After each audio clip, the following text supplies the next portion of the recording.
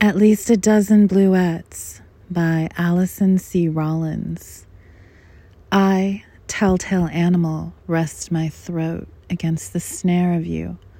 Offer my howl to the black-eyed Susan in free will, one fistful of yellow stubbing the chin of Never Neverland.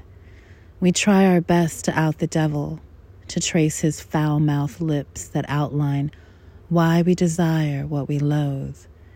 It was your personhood that made me lose hope, that prison system of a language.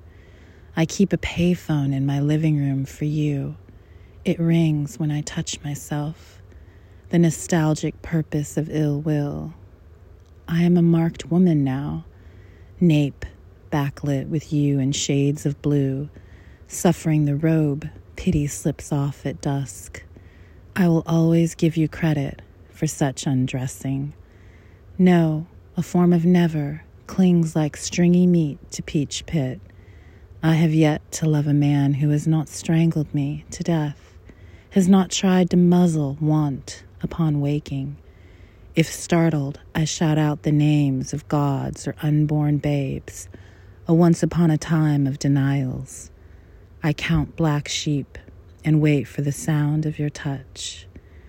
These numbers are a nervous system.